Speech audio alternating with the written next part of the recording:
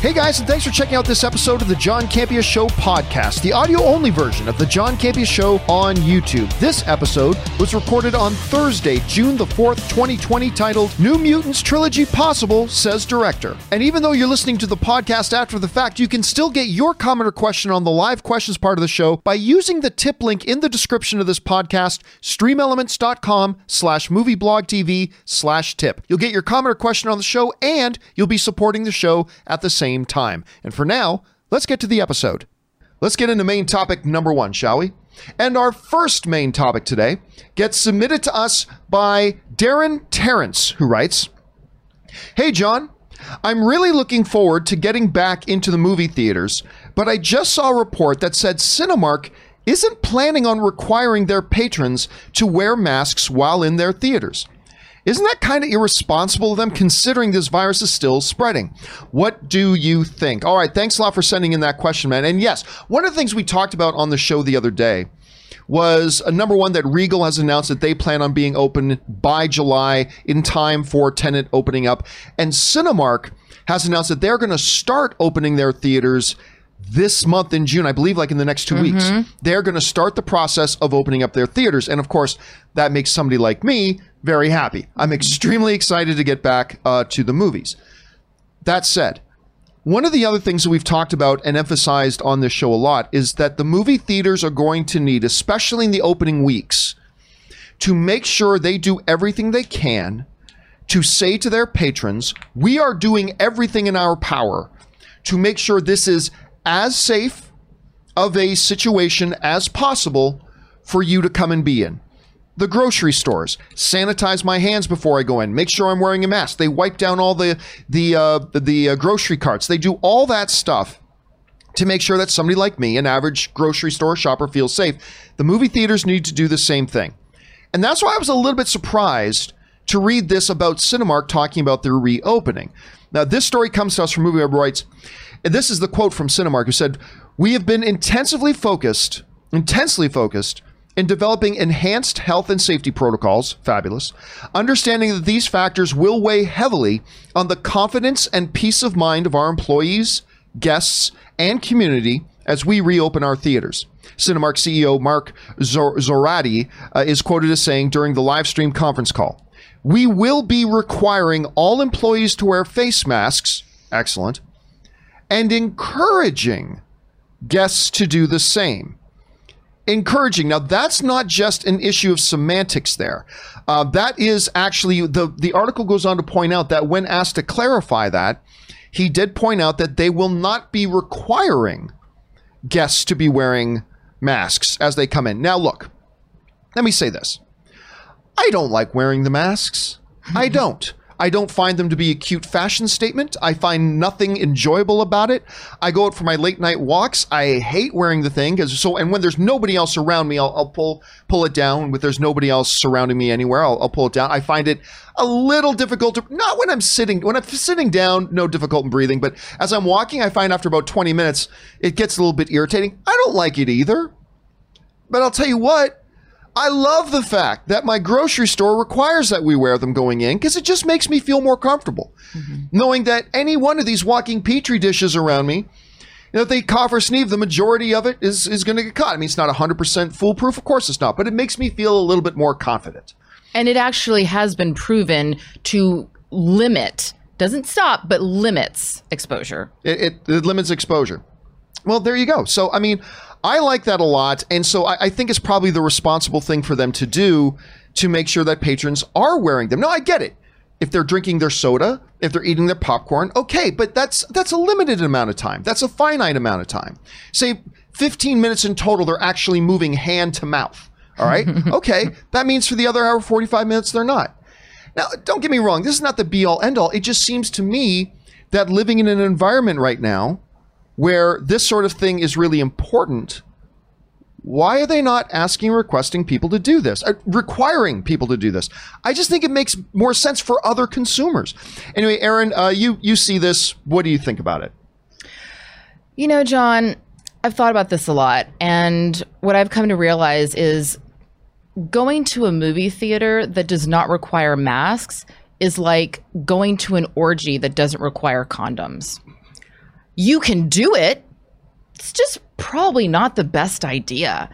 And I'm like you, I go for my walks, and when I see people, and it's kind of one of those things where like I'll be walking on one side of the street and then someone will pass on the other side of the street, and we pull our mask down if there's nobody else around. But there's a you just pull the mask up and as a little nod of saying, hey, I care about you. I know that I'm, more than 6 feet away from you, but it's kind of come to be this thing when I'm walking around Laurel Canyon on our walks that people just do it out of a sign of respect. And that's kind of how I look at this, is if you are not willing to wear a mask, it's not that I think that I just think that you don't have respect for the people that are in your community and that are around you. I think I lost your battery there for a second. Oh. Anyway, but please continue. I have the image up. Please continue. Did you get the comparison that I made to what going to a movie theater is like? Yes. Okay. So we all know that going to a movie theater without a mask is like going to an orgy that's not requiring condoms. Yeah, your mic's working.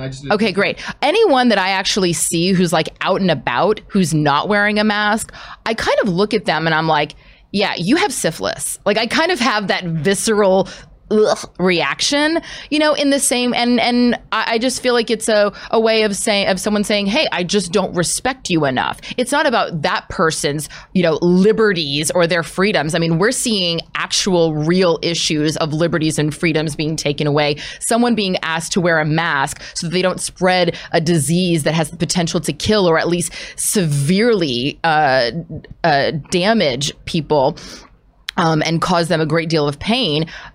I just think that it's ridiculous. And I think that you're absolutely right. When you go to the grocery store, I have the ability at the grocery store, I can be like Frogger and I can, like sidestep and not be around people, and I can practice social distancing, and I'm maybe in the grocery store for 15 minutes.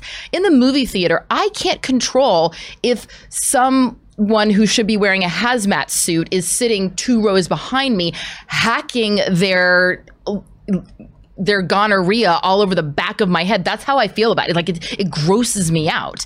And so I think that when Cinemark says we're doing everything we can to help people feel safe, but at the same time, we're not going to ensure that everyone is safe by requiring that the people our guests are confined within a space for an hour and a half plus, we're not going to require them to use protection, then that's not a safe space at all. Yeah, I think the main key thing there that you were alluding to is the fact that I don't, like when I go outside, I don't wear a mask to protect myself. Right. I wear a mask for the other people around me. Right. And I find, and I think when I've talked to some people who don't like the idea of wearing a mask, particularly when it comes to the movie theaters, and that's what we're drawing all this to, is the movie theaters, is that when, friends of mine who say, well, I don't want to wear a mask because I don't really feel I need to. I'm like, okay, but think about the other people around you. You wear it for them. Right. And I find people are generally, we're all idiots, but at the same time, I find people are generally do like the thought of, hey, I've got a responsibility to take care of the people around me. And then they go, oh, okay, yeah, if it's to take care of the people around me, it's not for myself. I do it for the people around me. Then wear it. But the issue that I run across is people saying, well, if you are concerned about your safety, then you should stay home. Okay, well, my husband has like 1/8 of a kidney left because he had chronic kidney disease and he had a blood cancer. Okay, I have to make sure, and kidneys are one of the major organs that can get royally fucked with coronavirus. So I have to make sure that not only is he being protected, but I'm being protected too, so I don't get him sick. I have 3 girlfriends who have children under the age of 5 and that are going through chemo, my girlfriends. So, even if they are going to stay home, they have to go to their chemotherapy sessions. They have to go to their doctor's appointments. They have to go out into the world. So there are a lot of, I have a friend who has ALS. We all have people that we are connected to who are in some way or another considered at risk. So even if I think that I'm healthy and I don't need to worry about it, not only are there people in my life that I want to take care of, I don't want to be an asshole. And you know what? If the orgy tent at Burning Man can require condoms, Cinemark theaters can require masks. And that's the thing. That's some responsibility there. It's just, when I go into the grocery store, part of the reason I feel so good about the gore and so safe, and I don't even give it a second thought, is because when I look around in the grocery store, everybody else is wearing masks. That makes me feel safe. Right. So don't just think about yourself. Think about, am I, as an individual, contributing to letting other people here who are fellow movie fans feel more comfortable while they're here, and therefore they're more able to focus on the screen. And that's why I think you're going to see Regal, I think you're going to see AMC come out and say, yeah, we do require our patrons. You know, if you're eating or drinking at the moment, fine. But otherwise, we require our patrons. I think they're going to do that. But also, like John, I've been to the movie theater with you. I get it.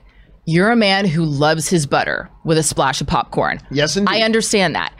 But at the same time, I have this feeling, well, like when I go to live theater, if you cannot go an hour and a half without eating something, like, and I get it. Movie theater popcorn is the thing. It's part of the movie-going experience. But we are in a very, very, very special time. And you know what? During the 1940s, women stopped wearing pantyhose because pantyhose were... No, it was Desert Storm. During Desert Storm...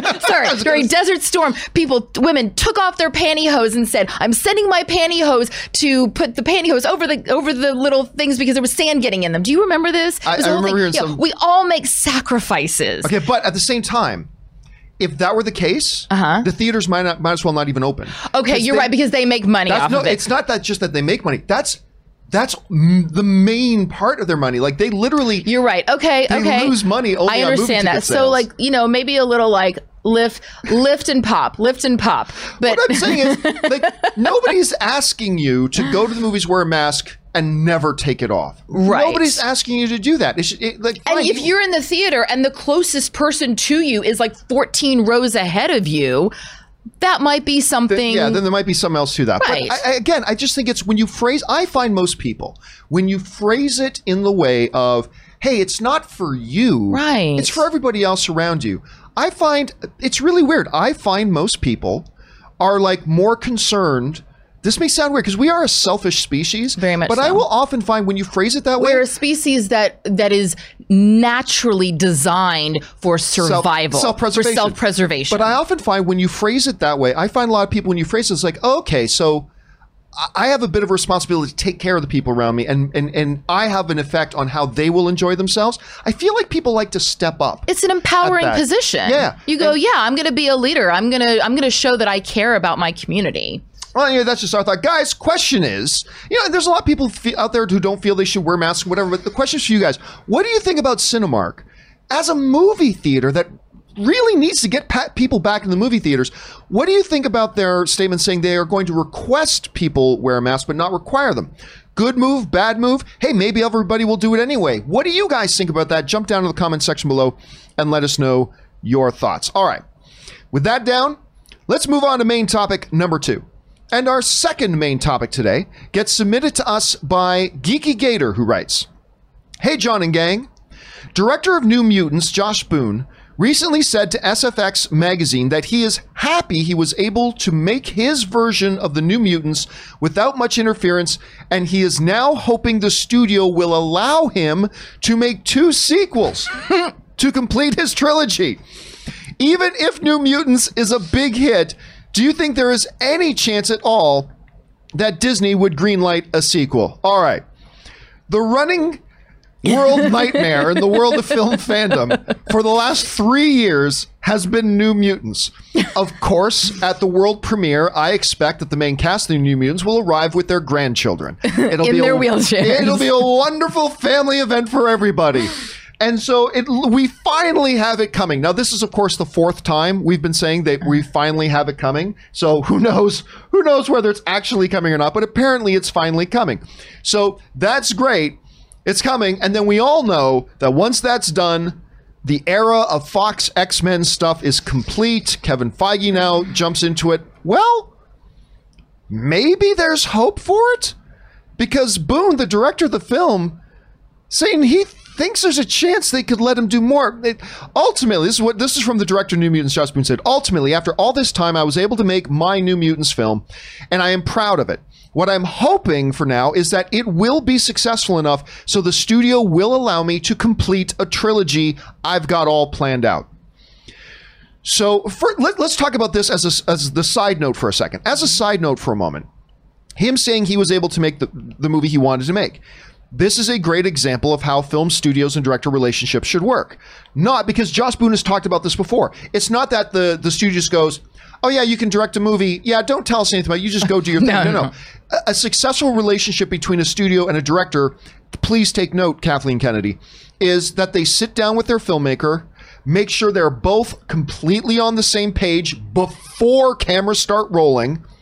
And once everybody's on the same page and everybody understands their responsibilities and everybody understands the parameters, then you say, okay, now you go. And as long as the director honors those parameters that they all set in advance, they have the freedom to go and make the movie they want to make. And the studio saying, hey, as long as you're staying within the parameters we all set together, we're not going to interfere. That's the way it's supposed to work. So that's great. But let's move on to the main thing here. Mm-hmm. This notion that, listen, I think if Joss Boone is coming out and saying this publicly, and this is just me speculating, if he's coming out and saying this publicly, to me that suggests there has been a conversation at some level, at some place, at some time, where Boone has entered into the throne room of Feige and Alan Horn and said, my lieges, if this does well, mighteth I requesteth a second and third parteth. To which maybe Alan Horn said, perhapseth. I mean, I don't know. It sounds like at least at some point, some small part of glimmer of hope might have been given to Boone for him to actually come out and say publicly, I'm hoping that this will be done. This will be big enough. You know, it doesn't, not a $2 billion film. Right. It just says big enough that it will get them to let me do sequels.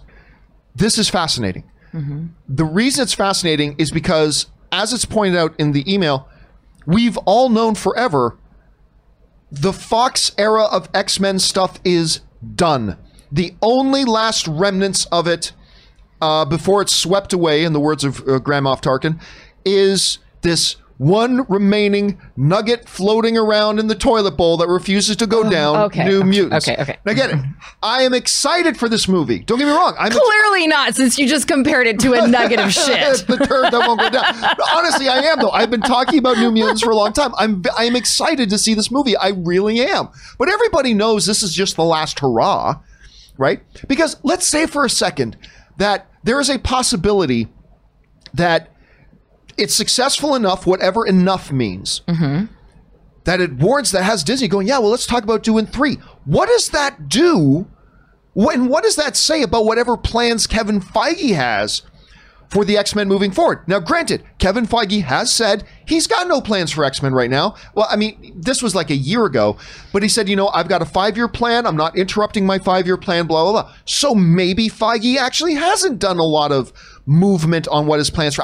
I mean, I don't know. But if the whole idea is that Kevin Feige is going to take the X-Men and relaunch them within the MCU, then you can't go forward with New Mutants unless, this is where it gets fascinating, Marvel has decided to take a page from Warner Brothers and DC handbook and go, wow, look at that Joker movie. It was completely outside of their shared cinematic universe. They just made it in its own pocket world, and it made them $1 billion, got them a Best Picture nomination, got Joaquin Phoenix an Academy Award, got all these other award accolades. Well, I don't know. Maybe let's say New Mutants makes $800 million.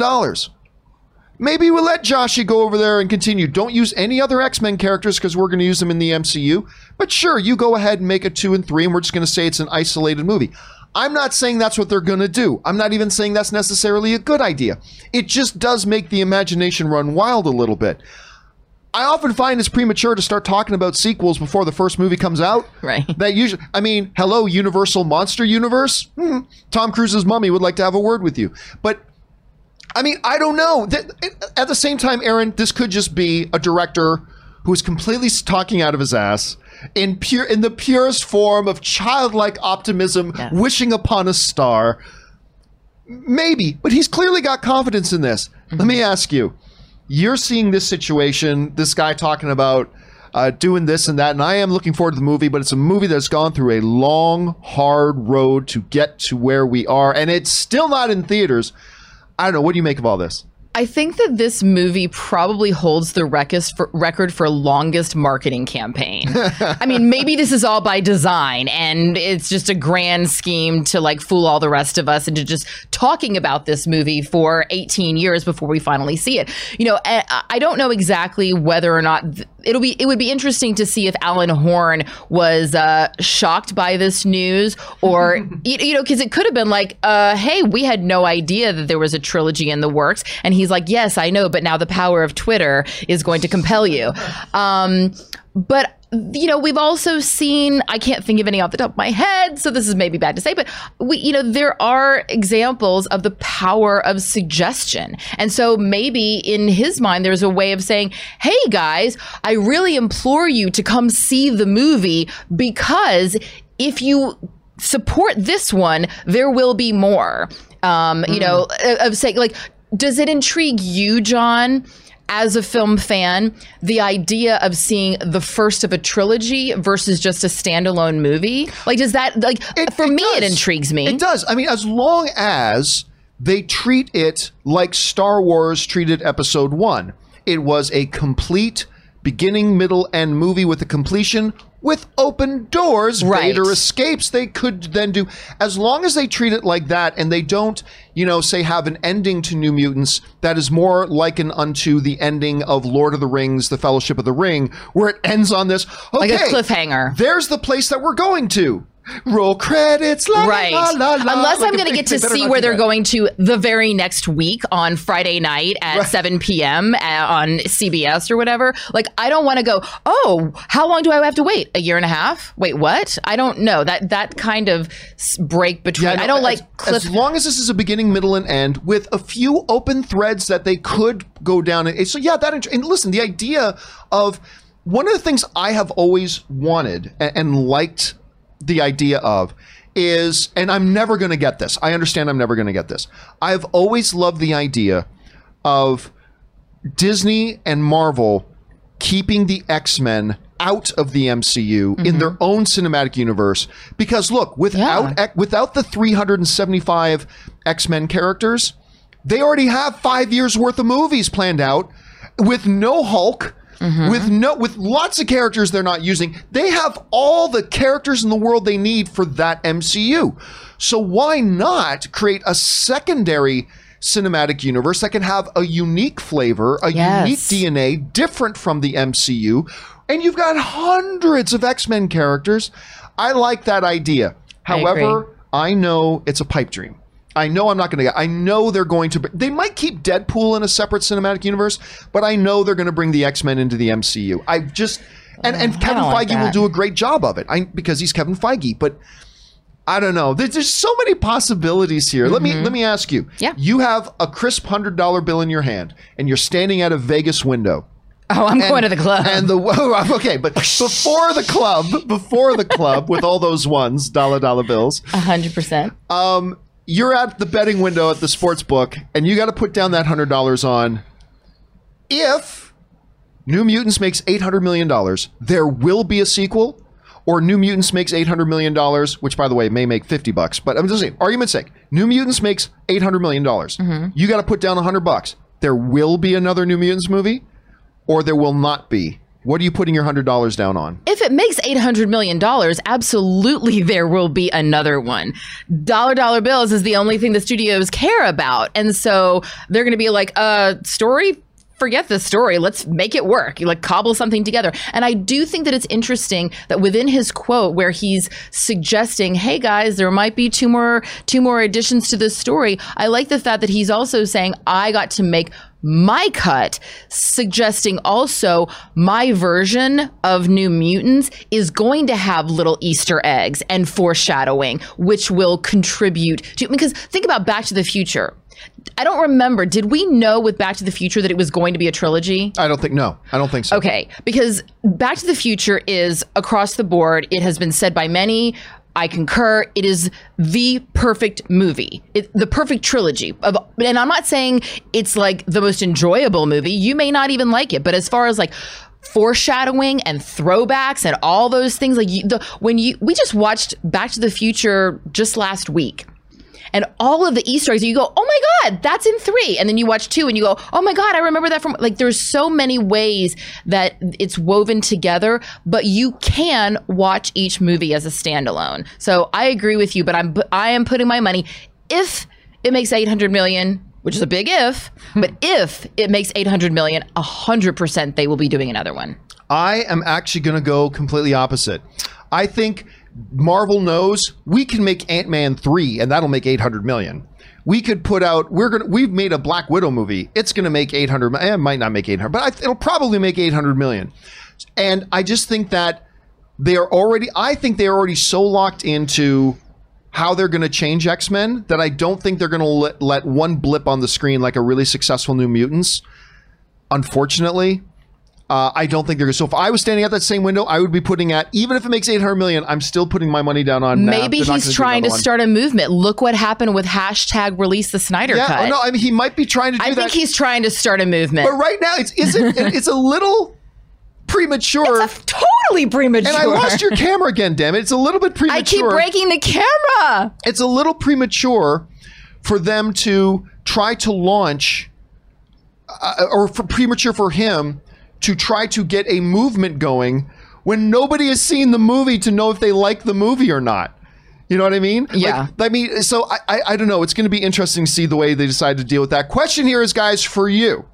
What do you think is going to happen with this? I mean, this could be just Josh Boone just speaking that completely into the ether of hope and dreams. Maybe he's had a conversation or two. My question for you guys, though, let's say New Mutants makes $800 million. Huge smash hit. Okay. Do they make more? Or it's just like, no, they've already got their plans to move on. What do you guys think about it? Jump down to the comment section below and let me know your thoughts. All right, guys. With that down, let's move on to our third main topic today.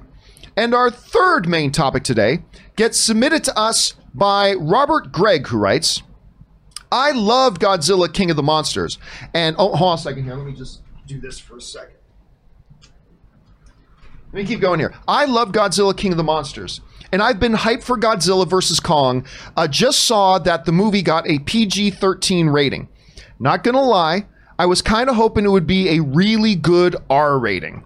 What do you think about the PG-13 rating? And do you think it'll affect the quality of the film? All right, thanks a lot for sending that in, Robert. And yes, one of the movies we've been talking a lot about over the last year or so is, of course, Godzilla vs. Kong. You know, the culmination, at least at this point, of this whole monster universe that Warner Brothers has been doing. Of course, we had Godzilla, we had Kong Skull Island, then we had Godzilla King of the Monsters, and now it's all culminating in this Godzilla vs. Kong, and now we know the rating. There was some speculation going around that it was going to get an R rating.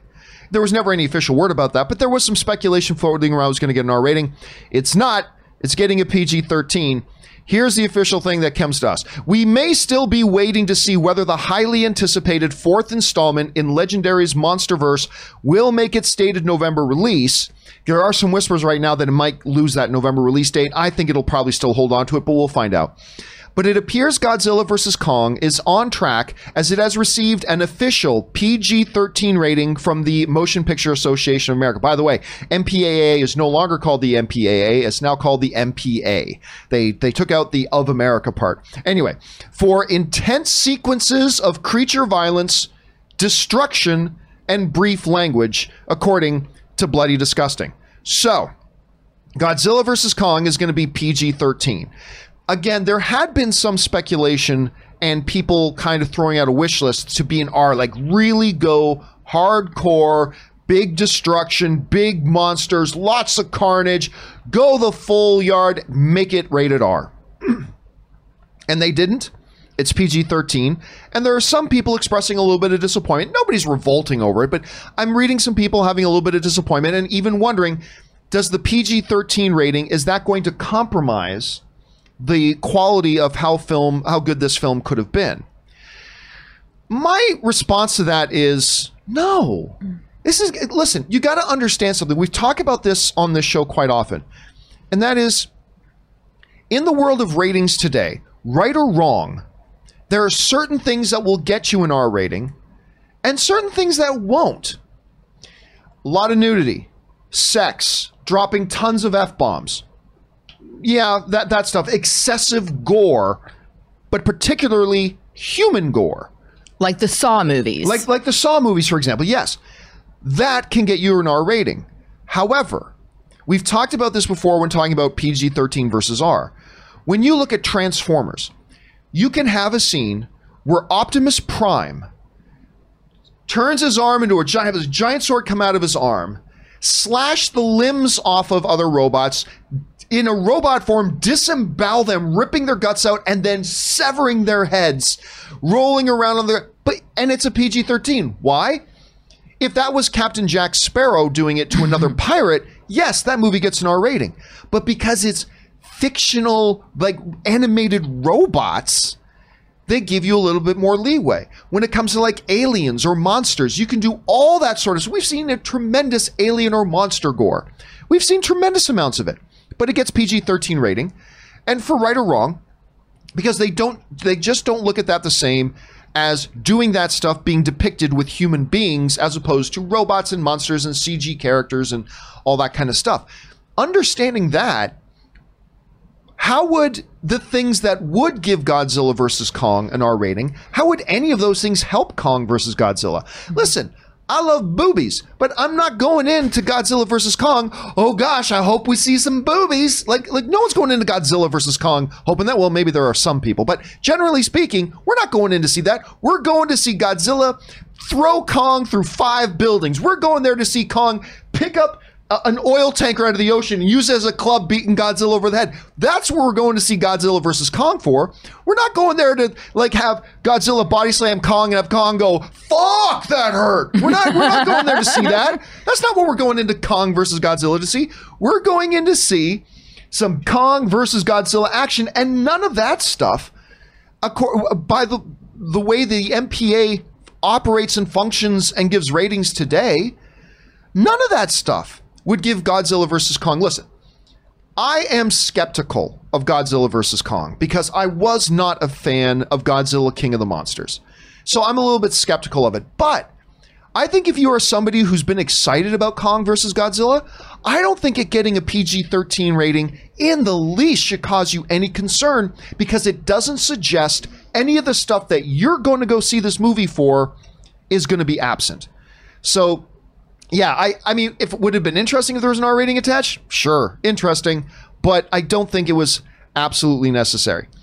Aaron, you're seeing, you hear a lot of people talking about R rating, everything should be hard R, blah, blah, blah, but I don't know, you see this stuff with the Godzilla versus Kong, what do you think? I'm on your page. You say, hey, am I on camera or am I not on camera? I keep returning off. You're on camera. Okay. I'm on your page. You say, hey, I love boobies, but I don't need to see them in Kong. Hey, I love ding dongs and I don't need to see them in Kong either.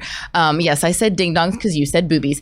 So I agree with you. And what I remember, I was thinking back on when my cousins and I used to play. We used to build a lot of Legos and, we'd play with Rock'em Sock'em robots and we'd play with little, cars and stuff. And our cars would just destroy things.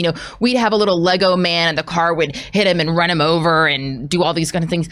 But we weren't actually taking real cars and driving over people. And so I liken these types of movies, Transformers, Godzilla, Kong, I liken them to when I was a kid and I was playing with my toys. It's just now the toys are 70 feet tall and I get to watch them on screen playing with each other, and coming to life.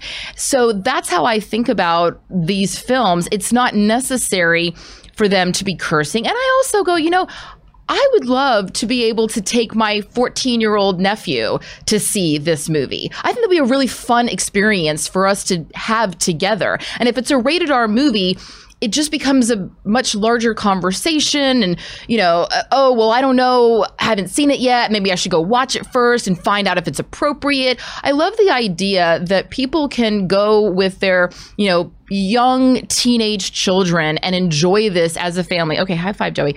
I like that that this can be an exciting, dramatic, action-packed family film still. We need those. Not every film needs to have an R rating. We don't need to see boobies and ding-dongs and hear F-bombs every other sentence.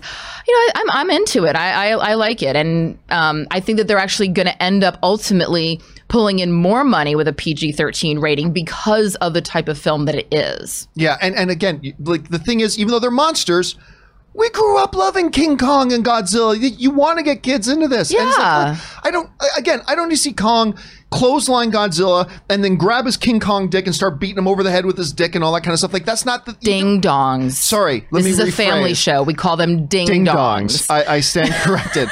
But I don't know, maybe that'll be in the director's cut. Who knows? Question here is, guys, what do you think about the idea of Godzilla versus Kong getting a PG-13? I don't think it compromises the movie at all. I think we're going to get every ounce of glorious monster-on-monster violence that we could possibly get, and it doesn't need to be R-rated, but maybe some of you guys can think of some situations where maybe it might improve the movie. I don't know. What do you think about it? Jump into the comment section below and let us know your thoughts. All right, guys.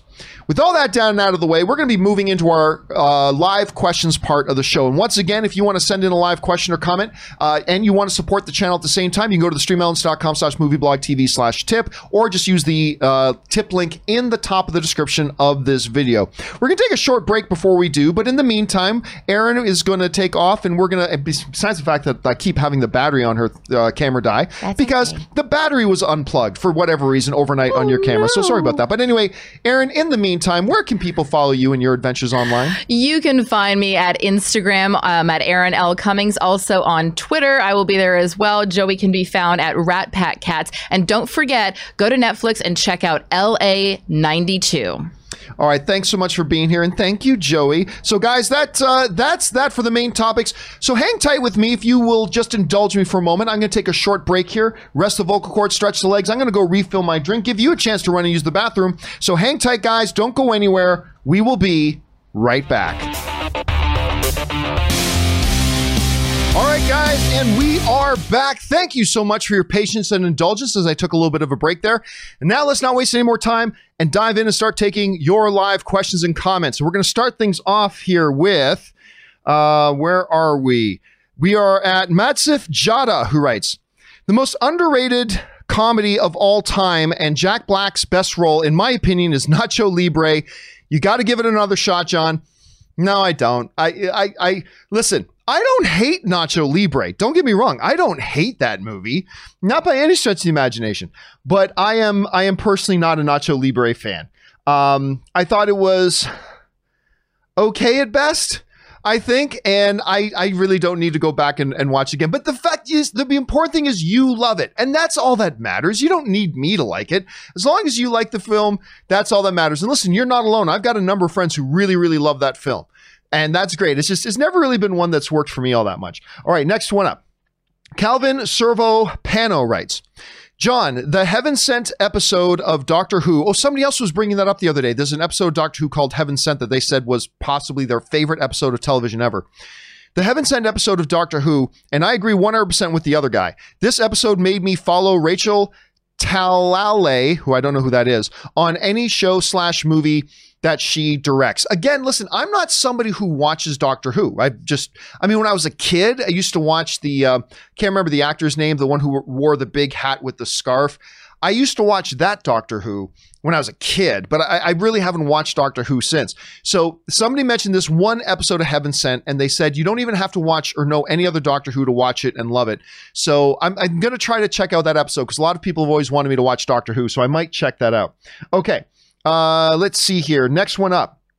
Evan Ryan writes, hey, John, with New Mutants being a comic book movie in the horror genre, would you like to see a Star Wars movie in the horror genre?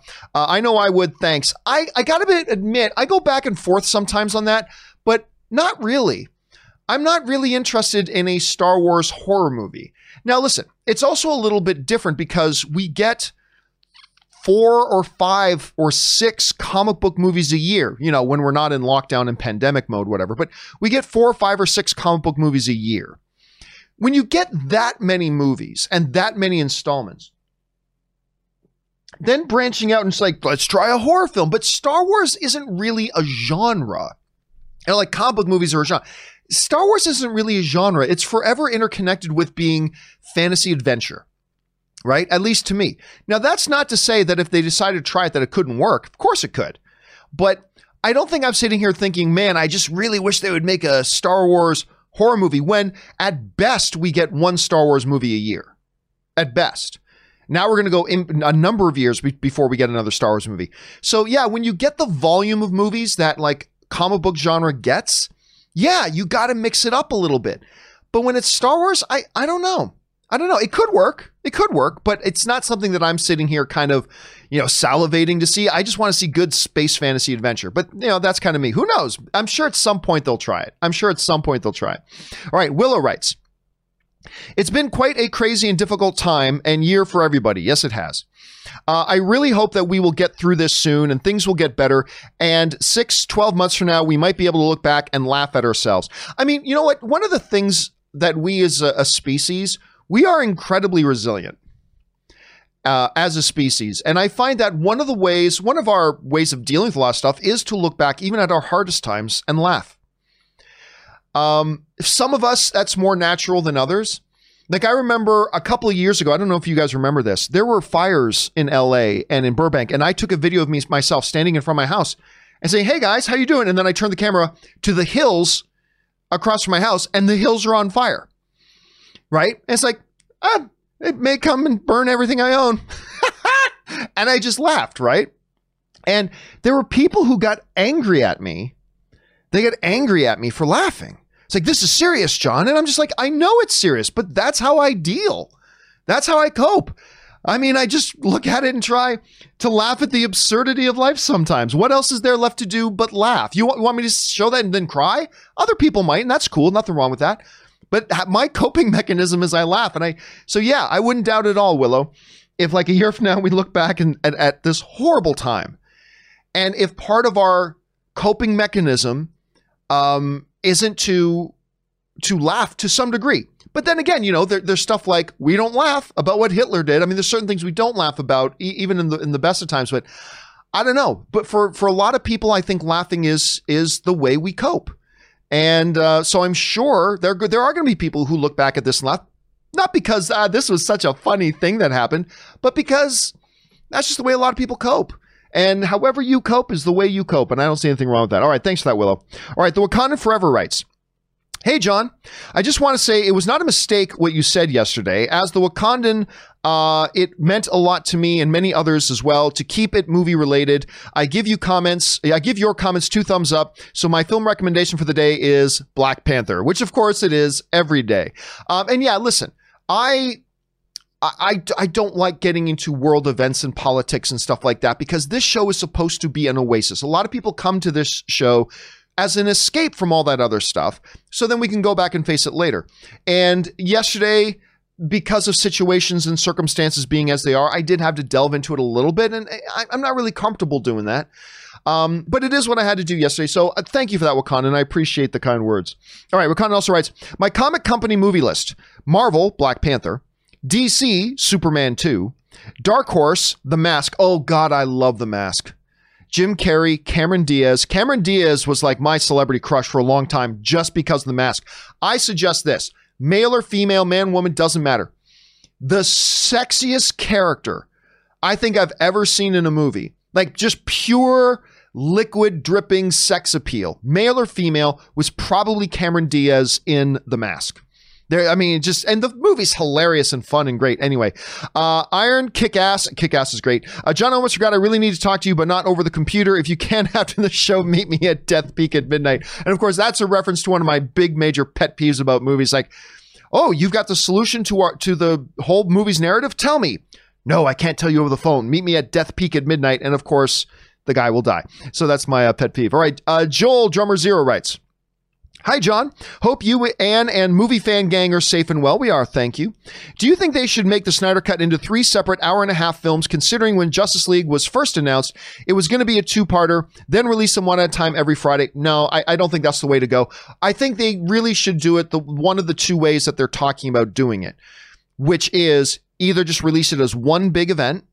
It's going to be like 4 hours, they said, maybe a little bit more, or breaking it up into like 5 episodes and make it a limited series, release it as a limited series.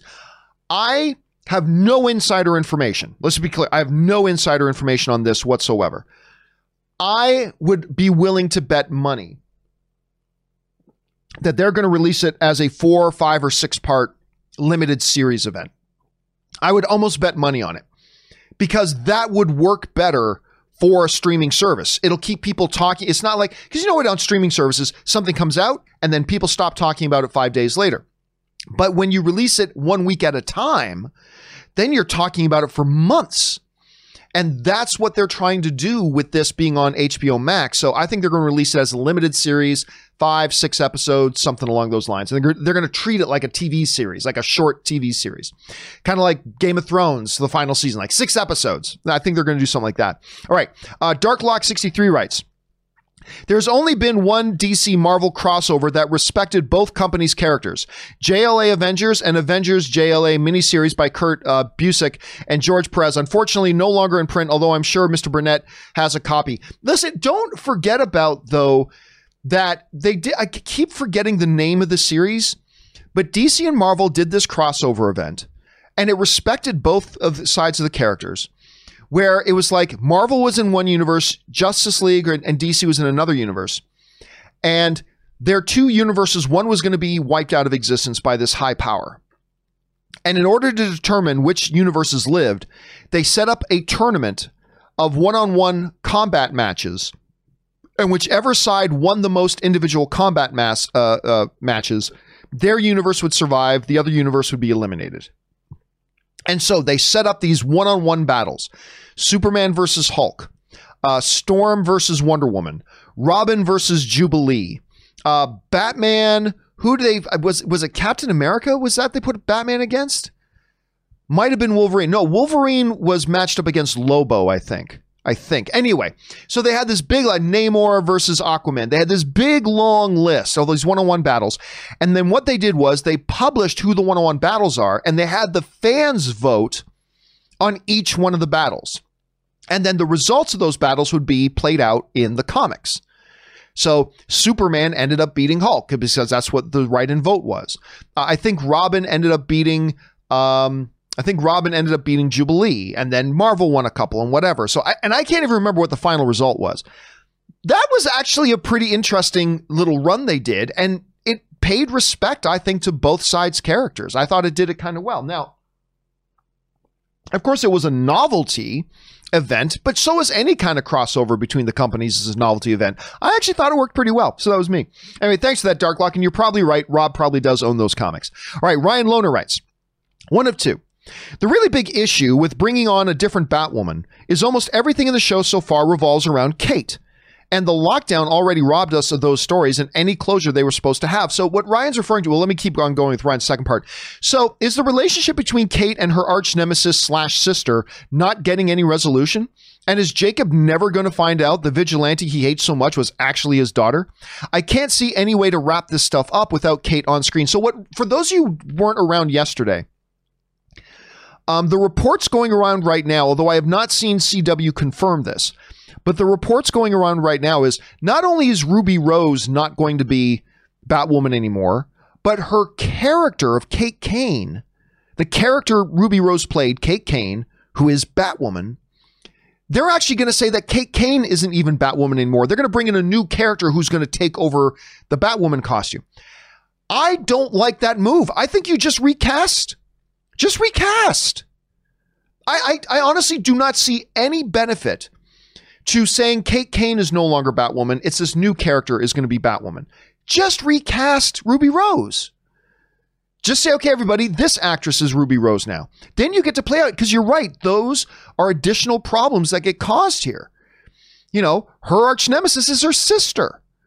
These big cliffhangers, these storylines they've been doing, they're all like, so all of it is just abandoned. I don't understand. Now, again, it's important to point out that once again, CW has not confirmed that this is the case, but those are all the reports going around, and I don't see CW contradicting them. So I don't know. It's a head scratcher, Ryan. It's a head scratcher. Absolutely it is. All right. Major Tom writes, my favorite extended cuts. That's an interesting subject. Number 1, Alien 3. Number 2, Kingdom of Heaven. That's actually not a bad extended cut. Number 3, Lord of the Rings trilogy. Number 4, Dark City. Number 5, Batman vs. Superman. Number 6, Army of Darkness. Number 7, Jet Li's Fearless. I don't think I've seen the extended version of that one. Number 8, Troy. Number 9, Blade Runner, the final cut. Number 10, James Cameron's Avatar. I don't think I've seen that extended cut either. Yeah, I have very rarely, if ever, preferred extended cuts over original releases. I'm often fascinated by extended cuts just to see what was removed. And sometimes it's kind of cool stuff, but ultimately it's like, yeah, but it worked better to tighten up the movie a bit and all that kind of stuff. I don't know that I've ever really had an extended cut that I just straight up preferred over the original theatrical cut. Batman vs. Superman Dawn of Justice is probably an exception to that. However, Batman vs. Superman Dawn of Justice also created problems that the original theatrical version... I think I moderately prefer the extended cut of Batman vs. Superman Dawn of Justice. It gave us more Superman. It really made it a Superman-centric movie as opposed to a Batman-centric movie. It did a number of things that I enjoyed and liked. However, it also just backed up a dump truck and just threw a whole bunch of scenes more in without doing any editing. And it created a few more problems. And I'm sorry, but I think you really do feel the length of the movie. Especially somebody who watches it for the first time. They really do feel the length of the movie. So yeah, I'll say Batman vs. Superman Dawn of Justice is one that I think I slightly prefer over the original theatrical cut. But yeah, normally I'm just one of those guys that I usually prefer the theatrical cuts. Odd, but there are a number of good extended cuts in there, especially like the Lord of the Rings ones. Courtney Haynes writes, I'm a Patreon. Thank you so much for being one of our Patreon supporters, Courtney. I appreciate that. And I support your show for multiple reasons. First being that your show is about the beauty of movies and not about drama and tearing people down. I know you get riled up sometimes, we all do, but the basic crux is always there. Well, thanks so much, Courtney. Yeah, and listen, like one of the reasons... Like on like my Facebook and things like that, yeah, I'll get into world events and I'll talk politics and stuff like that because I'm the same as everybody else. We all do. But on my show, I just want this show to be a place where it doesn't matter what walk of life you come from, doesn't matter what your political persuasion is, doesn't matter about any of that stuff. When you come in here, we're all film fans together.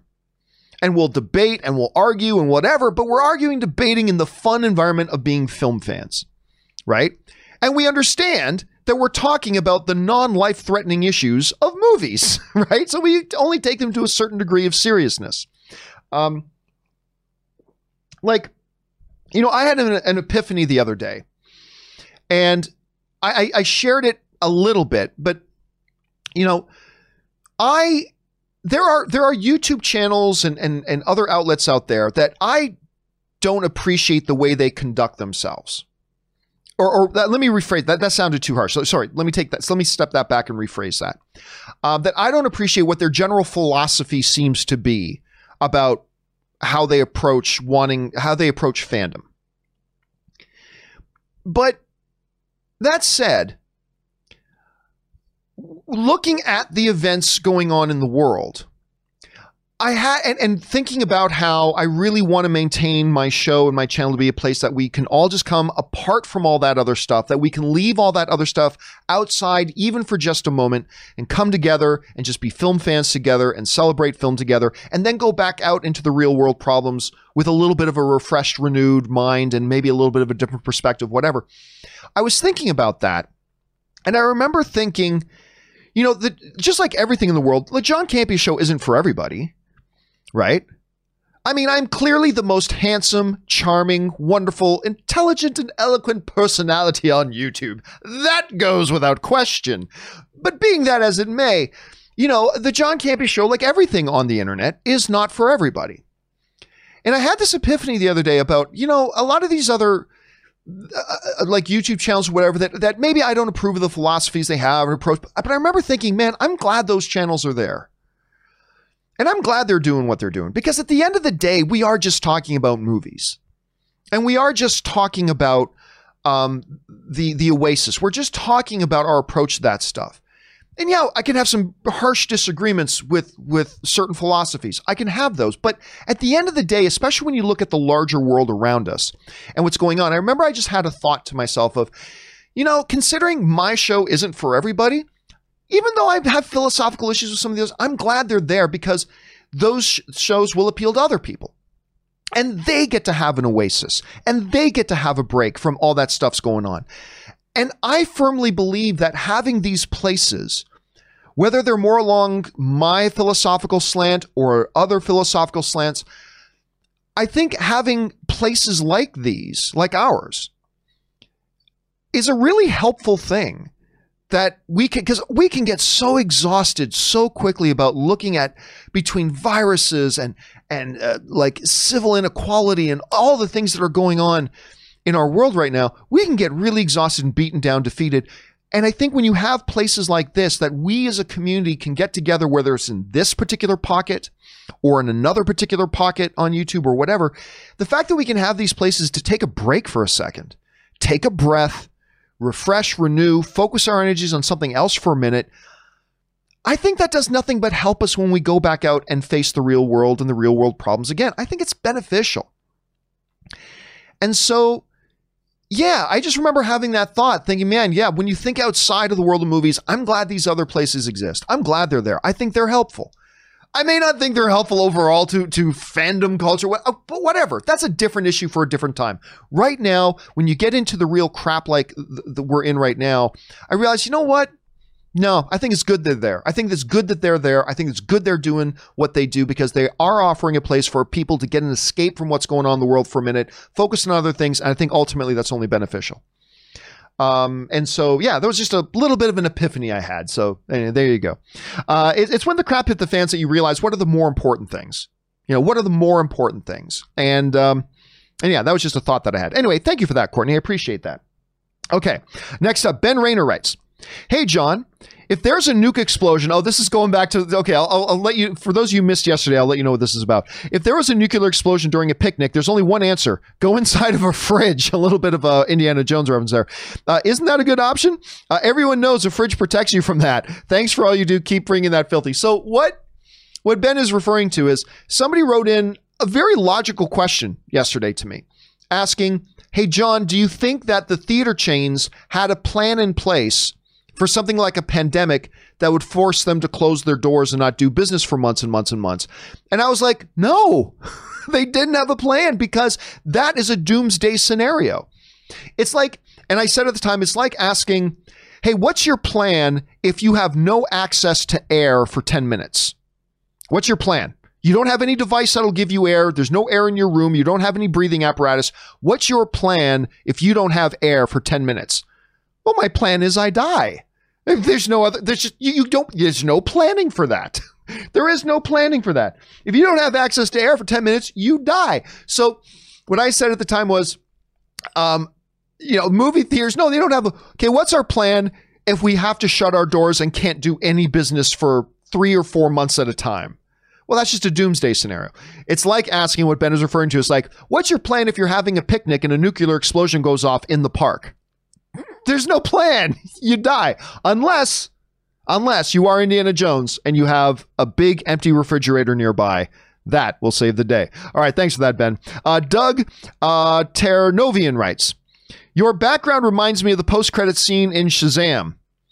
Which post-credit scene? Like the animated stuff or the one with the centipede or the one at the lunch?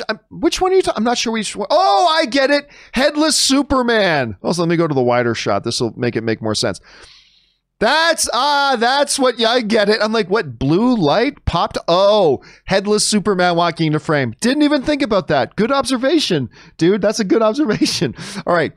Tim Platt writes, so I watched the Maltese Falcon. Oh, nice. I watched the Maltese Falcon for the first time. Loved it. Also, if you're a fan of old school Looney Tunes, I cannot recommend enough the new Looney Tunes show on HBO Max. Thankfully, I have a PS4, so I didn't have to watch those on my phone. Listen, I'll tell you what, I have not watched all of them, but I did watch HBO Max, released one episode. And we talked about this on the show the other day. They released one episode of their of Looney Tunes, and it was a Tweety and Sylvester show, and it's brand new. And I remember thinking when they said they're going to do these Looney Tunes things, I think, they're not going to be like the old ones. They're not going to feel like the old ones. They're not going to have the violence. They're not going to have all that stuff in. We'll see what this is like. But I'll tell you what, I saw that Tweety and Sylvester one, and if I didn't know this was a new one, I would have thought, oh, this must be from the 60s. This must be one of the older ones, because it really is a true Tweety and Sylvester. And I was really impressed by it. You know, HBO may have completely botched their launch of HBO Max. And they did botch their launch. But I still think it's going to be a great service. And that Looney Tunes thing, Tim, I got to agree. I thought that looked great. I'm looking forward to seeing more. You know, whenever HBO Max stops being idiotic and gets HBO Max on Roku so I can watch it. That would be great. Thanks. Don't make me run around, jump through hoops to come up with some other way. I use a Roku. That's my television.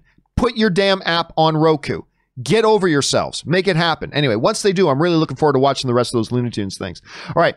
Hashtag release the Doolittle cut writes, who do you think the new worst actor / actress is getting consistent work in Hollywood is today?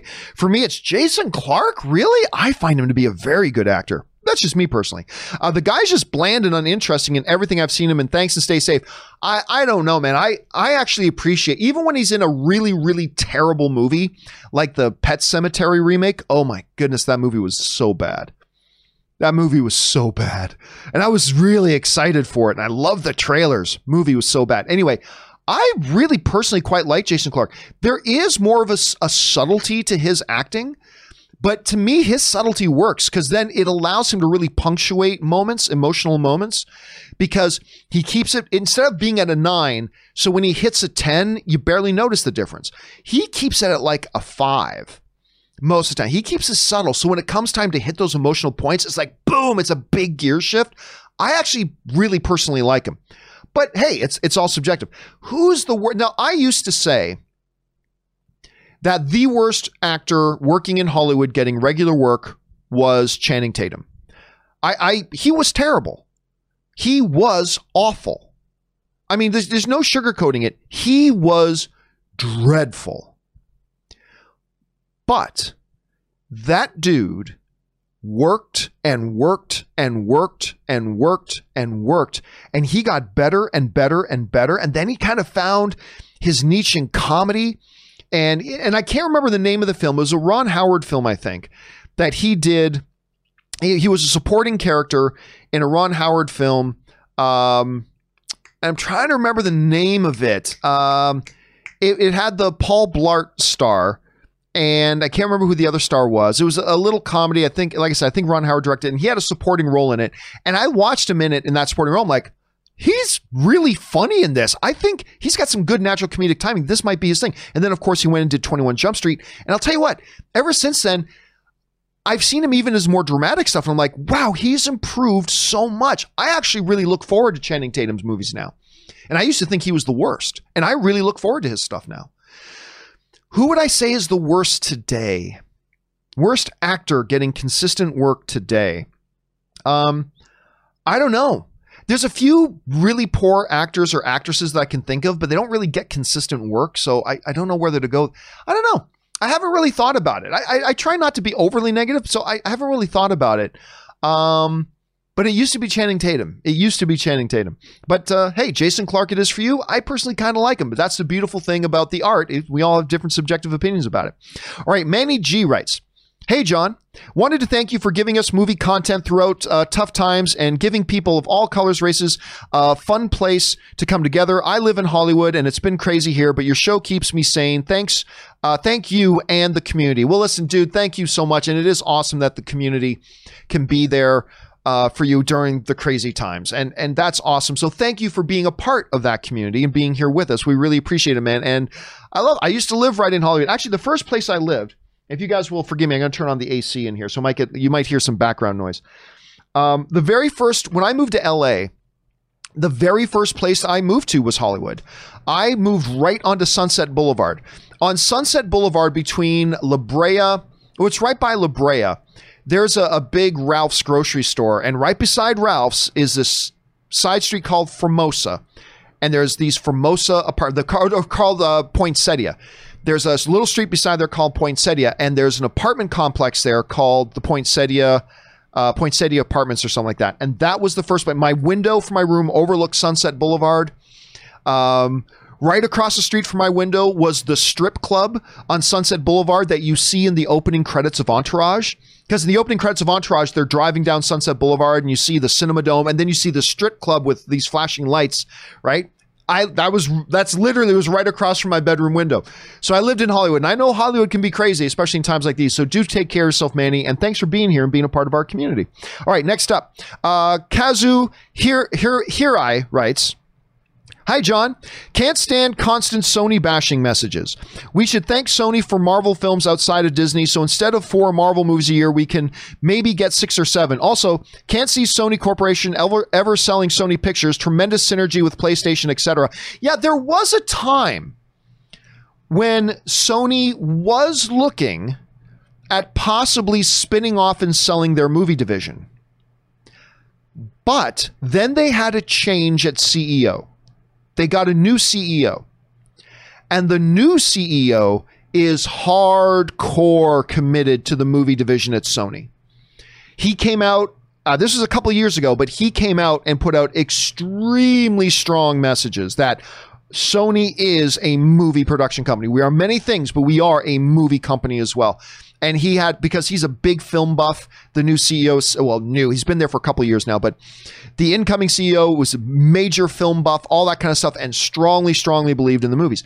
And listen, I'm with you. I think Sony has done a lot of really good stuff. I think they've done a lot of good stuff.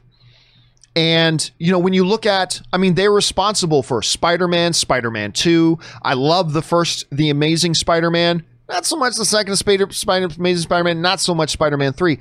But then they come out and do Spider-Man Into the Spider-Verse, which I thought was the 3rd best film of the year. I thought it was the best comic book movie of the year. And yes, that's the same year that Avengers Infinity War came out. And I thought Spider-Man Into the Spider-Verse was the best comic book movie of the year. Not a lot of people will agree with me on that, and that's fine. I love Infinity War. You know I love Infinity War, but I thought Spider-Man Into the Spider-Verse was even better. Yeah. I think people who just blindly bash on Sony aren't really sitting down and taking into account all the stuff that they've really done. They've done some tremendously good stuff, and I like them being in the game. They've done some bad stuff, but, you know, everybody has. But, yeah, there's that. All right, next up, Lee Crow writes, 1 of 3. "Hey, John. Found your channel 2 years ago after the Avengers Infinity War." Well, thank you. Speaking of which, was an instant fan after hearing you talking about Man of Steel being underrated. Love that movie. I don't understand why more people don't. Neither do I, but hey, all films subjective. My family has a Christmas tradition where I usually bring over a movie to watch. 5 or so years ago, I took over Man of Steel. At the "You Are My Son" line, my "I'm a man" dad turned to me and asked why I hadn't recommended it earlier, and he looked close to tears. I love seeing that featured in your video. Of course, what Lee is talking about is last week I put out an editorial video called "The Case for Man of Steel," in which I kind of lay out why I love Man of Steel so much. It's a 27-minute long video, so it's a little bit of a deep dive. Anyway, in your video, because that scene means so much to me, call me a crappy nerd if you want, but I thought Superman was always a little bland, and I was never a fan until that movie. Well, I mean, you know, one of the things, and Robert and Schnepp used to talk about this a lot too, is that Superman, for a while in pop culture, became a little passé for a bit because, I mean, what can you really do with Superman? He's the golly gosh, apple pie, kitten out of the tree, perfect superhero who is just basically unbeatable. And really, what can you do with him? Now, out came Superman Returns, which was one part total homage to the Christopher Reeve Superman, but also a second part of trying to introduce new dynamics and vulnerabilities to the Man of Steel. You know, and it was really and of course, Superman Returns, Superman was fully Superman. He was who he was. He had been Superman for a long time, but he was still a man that struggles. What does it mean to be a god amongst mortals? how do you find your place in that world when you are a god, basically? And they really honed in on that, and I appreciated that part of Superman Returns. Man of Steel found a way to make Superman feel relevant and real and really the part of our world, as opposed to a theoretical uber being, you know? Anyway, I could get caught up in talking about Man of Steel every day. I could, but yeah, I see what you're saying. But, and again, it's always confounded me the more people didn't like it. But hey, that is the beauty of film. It's all subjective. Not everybody's going to love what we love. Not everybody's going to hate what we hate. And it is. That's the beautiful thing about film, man. But I'm glad it has that meaning for you. And that sounds like a really special moment you had with your dad, especially at that scene in the movie. So thanks for sharing that, man. All right, next up, Matthew Grant writes, "Hey, John, I just want to say I love you. Thank you so much. And I love Rob, and we'll follow you guys till the end. Looking forward to Rob's return on the show. Stay strong, you guys." Well, thank you so much for that, and I'm sure Rob appreciates that as well. So thanks, man. Appreciate it. It's always nice when people want to write in and just say kind things. All right, hashtag Release a Doodle Little Cut writes, "Since we're getting the Snyder cut and the Ayer cut is rumored," they shot that rumor down, though. They shot that one down. Even David shot him down, and HBO Max guy kind of shot that one down too. So probably not worth holding out hope for that. What are the chances of the 4.5-hour butthole cut being released on Peacock? Of course, that's a reference to Cats. Butthole cut being released on Peacock. We'll see Hooper's true artistic vision of Cats. It'll be Peacock's answer to Mandalorian. Easy, just add $70 million. Man, it's still, you know, the thing that amazes me, look, make no mistake about it. Tom Hooper, let me just bring this up for a second. Tom Hooper, IMDb. Tom Hooper is not a good director, not a great director. He is a world-class director. He did maybe my favorite film of the last 10, 15 years now. It's at 11 years. It no longer fits in my last 10 years thing, but one of my favorite films, and maybe my favorite film that won Best Picture at the Academy Awards, I'm not sure, but is in the last number of years, is The King's Speech. That movie, seriously, it's jaw-dropping how absolutely brilliant that movie is with Colin Firth. It is a beyond brilliant film. Then he did his version of Les Mis, which I thought was really great. I loved what he did. Then he did The Danish Girl, which got tons of Academy nominations. He did this miniseries John Adams with Paul Giamatti that I thought was really great. He is a world-class director. And then he did Cats. Just highlighting again, we all have a bad day at the office. Even Tom Hooper has a bad day at the office. And that's the main reason I was really excited about Cats, just because of who was directing it. That's it. That's the only reason I was excited about Cats is who's directing it. Everybody's got a bad day at the office. All right, James Germain writes, "Hey, John, was wondering if you got to see that Dylan O'Brien parody of the Social Network scene. It looks insane. I was wondering about your thoughts. Keep it up. I have no idea what that is." So So number one, no, I haven't seen it. I don't think I've heard of it. So that's completely off my radar. So unfortunately, I can't give you my thoughts on it because I have no idea what it is, unfortunately. If you have a link to it or something, feel free to email it to me at john@thejohncampusshow.com and maybe I'll check it out. But as of off the top of my head, I have no idea what that is, unfortunately, James. Sorry about that. All right, James O'Rourke writes, "After the comment I sent yesterday, I had a lot on my mind. I work nights and sleep during the day, so obviously it's rare that I can watch you live. Last night I had a dream. Somehow, I was on the set of Movie Talk with you, Robert Meyer Burnett, and the legendary John Stepp, and I woke up crying. Just thought I'd share the emotional moment from today. Thank you again for everything you and the crew do." Well, thank you so much. Those were good days, man. The days of Heroes, when it was me, Robert, and obviously Schnepp, those were good times, man.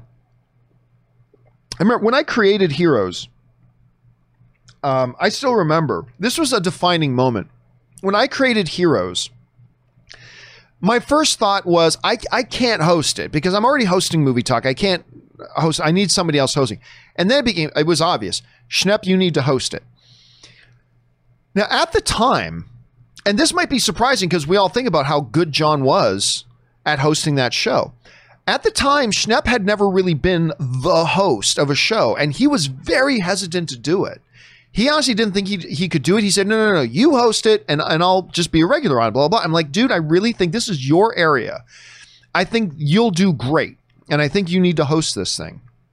And so we put him in as the host, and he was good at first, but then he took to it like a fish in water. And he was just so natural at leading that show. You know, he just did such a great job on it. And those were good days. It was me, Rob, and Schnepp on Heroes. I always really, really enjoyed doing that. And I miss those. I do. All right. Next up. Thanks for sharing that, James. Dan Ketchum writes, you said yesterday, I don't think a human can become the queen of hell. You clearly haven't met my ex-wife. So what Dan's talking about is somebody wrote in and said, you know, it'd be great. It'd be great if at the last scene of Lucifer season 6, the last scene of the final episode of Lucifer, we see Lucifer on the throne of hell, but then the camera pans back and Chloe is sitting on on another throne next to him. And I said, well, I don't think they can do that because, you know, not even a demon can be king of hell. You know, in the story of Lucifer, only an archangel can be the king of hell. And of course, that's what Lucifer is. He's an archangel. And so I said, I don't think they could have Chloe be that. Plus, understanding the character of Chloe, would Chloe really leave the Earth and leave her daughter behind? No, she wouldn't do that. But anyway, that's the stuff that Dan is talking about there. All right, I still think they'll find a story way that even though she's just a demon, that Mazikeen, that Maze, ends up on the throne of hell. I don't know that. I have no insider information. Even though Aaron's going to be on Lucifer this season, I actually have no insider information on that. But I think it'd be cool if Mazikeen ends up on the throne of hell. All right, Tristan Riera writes, hey, John, when the Snyder Cut is released, will there be a way to estimate how much it would have done at the box office compared to the cinema version? P.S. I was obviously kidding when I said Affleck would be back as Batman. He had his good reasons to leave. He did. No, it wouldn't have been a lot, though. And I think everybody agrees with that. I think Zack Snyder agrees with that. I think Deborah Snyder herself, when the Hollywood Reporter interviewed Zack and Deborah Snyder, after the announcement of Snyder Cut, like one of the things that Deborah Snyder went out of her way to point out was this never would have survived in the theaters. It never would have been put in theaters. There's just no way. This Snyder Cut dream we have never would have been put into theaters. But HBO Max, this new avenue opened up a door for us to do something because on HBO Max, there's value. In the theaters, there was no value. So no, it really wouldn't have done much. It wouldn't have done much. And then there's no way of ever knowing was what would it have done had the theatrical... See, the bigger question is, what would the theatrical, the Snyder Cut have done in theaters if the theatrical version never got released? Like if instead of the theatrical version, they had the Snyder Cut instead, would that have done better or worse than what Justice League did, which was like, what, $650 million? My guess is it wouldn't have done as well as the theatrical release for two reasons. One, when you compare Justice League, the theatrical version, to, say, Batman versus Superman, Justice League had a higher audience rating and a higher critic rating. So audiences and critics actually liked it more than they liked Batman vs. Superman. On top of that, considering Snyder Thing is going to be close to 4 hours or even over 4 hours, less people would have gone. Like I can tell you right now, Ray Ora, my graphics guy who loves the comic book movies, if you had mentioned to him, oh yeah, we're going to go see Batman, we're going to go see Justice League movie. How long is it? Almost 4 hours. I'm out. That's exactly what, and that's what a lot of people would have said. A lot of people said, I'm out. Not to mention fewer show times and all that kind of stuff. I don't think there's no empirical data that would suggest that it would have made more. All the data we do have suggests it would have made less. But as far as a re-release goes, re-releases, generally speaking, don't do much business anyway. And I think that's why Deborah Snyder said this thing never would have gone into theaters. But on HBO Max, there's value because it could draw attention to the platform and maybe get more people signing up. And there's value in that. And that's why, 6 months ago when one of the viewers wrote in and said, hey, John, well, what do you think about maybe Snyder Cut on HBO Max? And I'm like, nah, because, that's a great idea. Just release it as, I said don't even finish it. Just release it as it is and people would eat it up. So no, I don't think it would have done much, but there's no way of knowing. There's no calculator out there that tells us what would it have done in theaters. There's nothing there that can tell us that, unfortunately.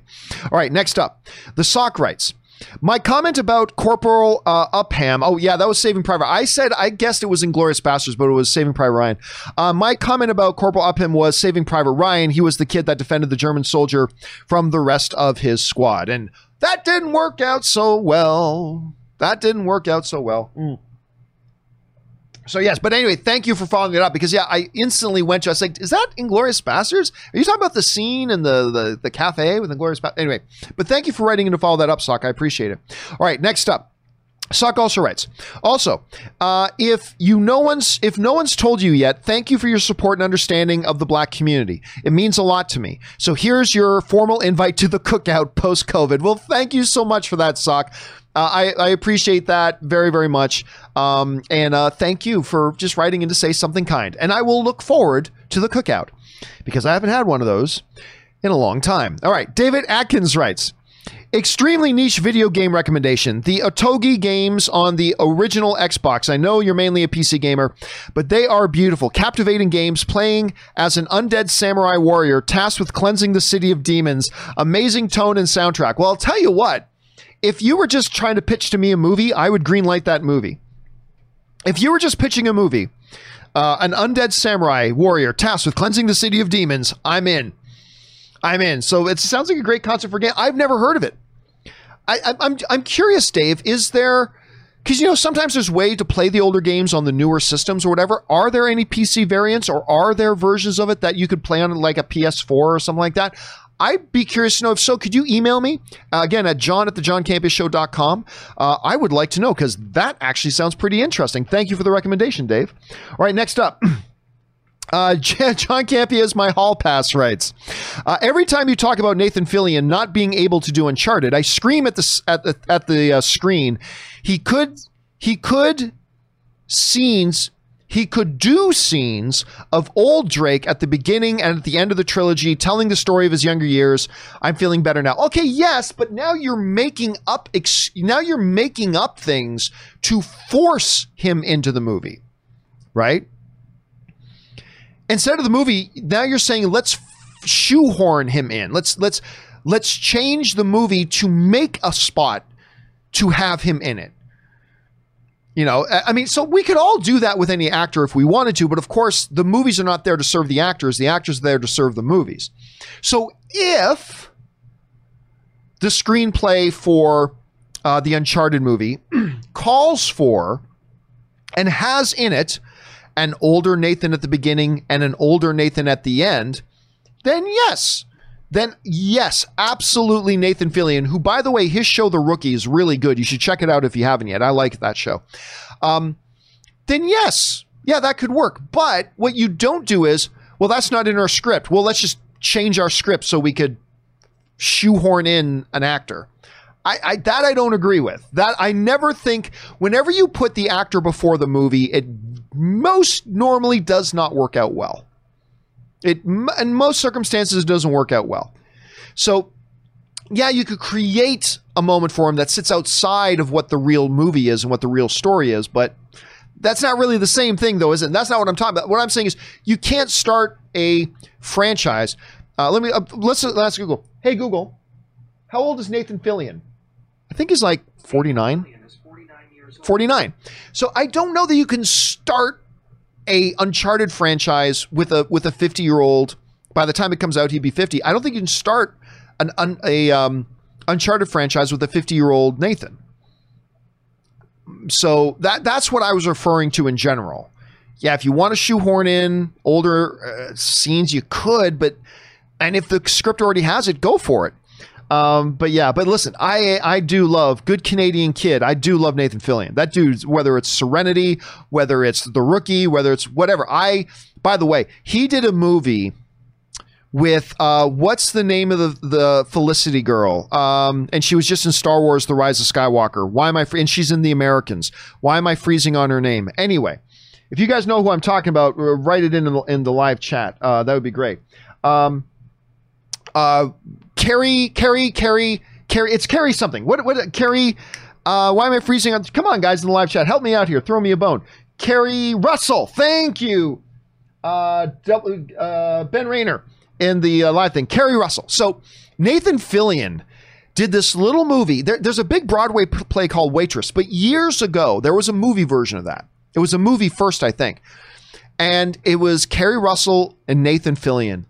So good. So good. And Nathan Fillion's great in it. He's not the lead. Carrie Russell's the lead, but it's so good. If you get a chance, if you're a Nathan Fillion fan, you owe it to yourself, because it's also just a darn good movie. Go and check it out. It's called Waitress. All right. Russell Amador. Speaking of Carrie Russell, Russell Amador writes, "Hey, John, I'm not sure if you've heard this piece of news, but apparently, according to Paul Bettany's representation, they are looking to complete filming of WandaVision in July in Los Angeles. I hope this is a true, because damn, I miss the MCU." Yeah, well, theoretically, they had already finished principal photography. Actually, WandaVision already had its wrap party.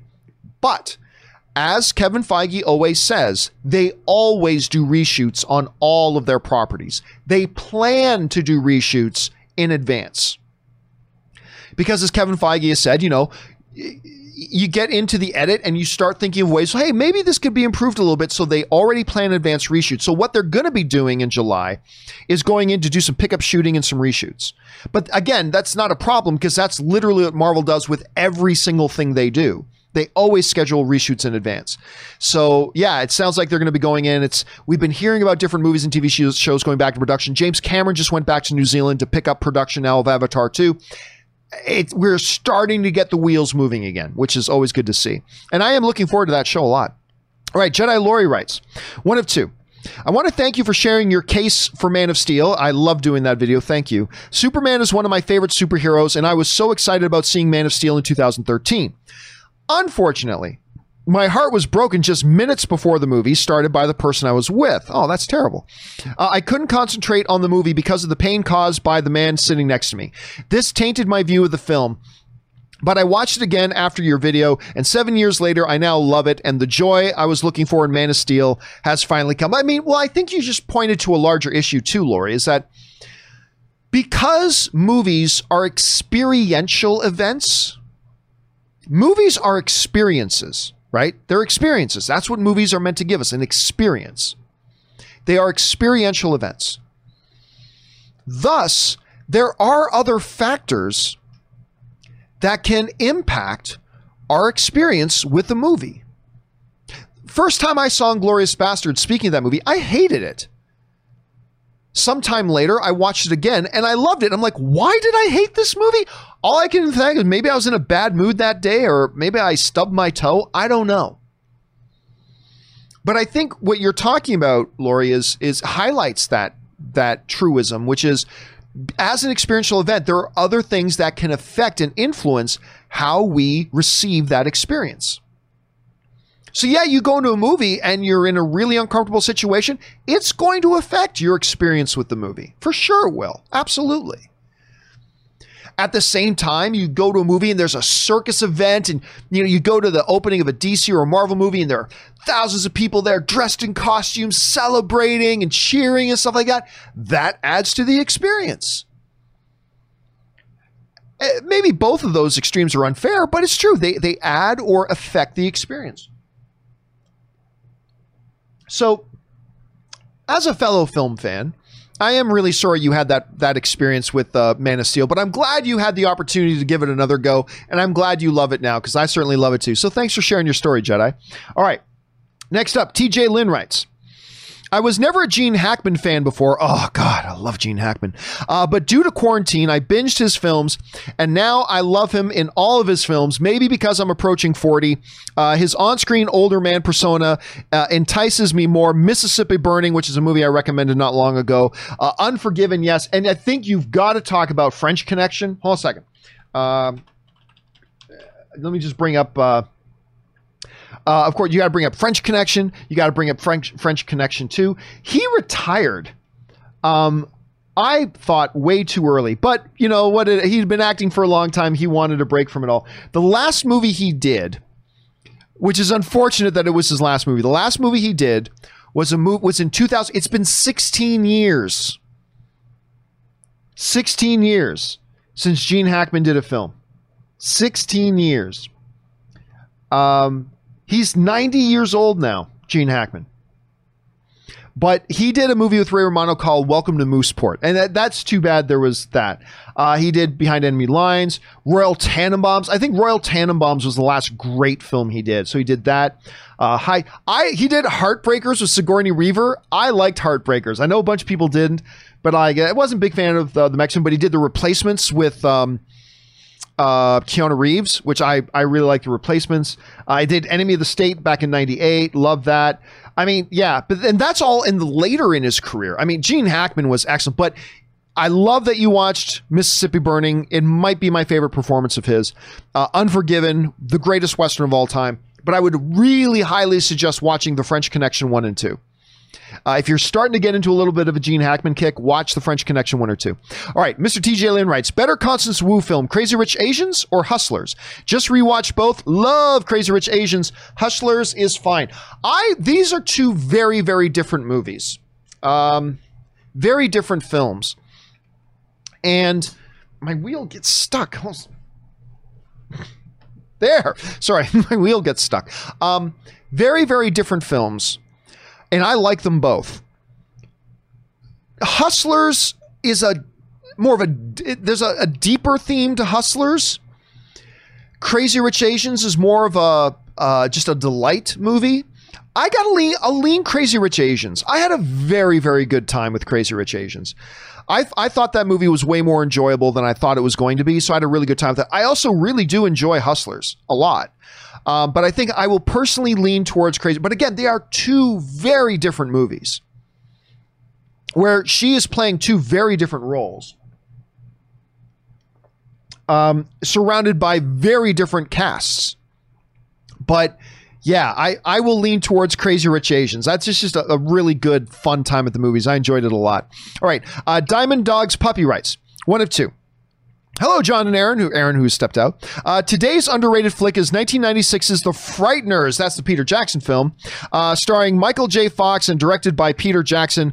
Very fun hybrid of sci-fi, paranormal, horror comedy. It has slowly developed a culture status over the years. However, it is still one of those flicks that is either foreign to people or that Michael J. R-rated Ghostbusters knockoff. In my opinion, a franchise would have been awesome if the film was better received in its initial release. Diamond Dog over and out. You know what's funny? Whenever, for whatever reason, and he doesn't even have a huge role in the movie.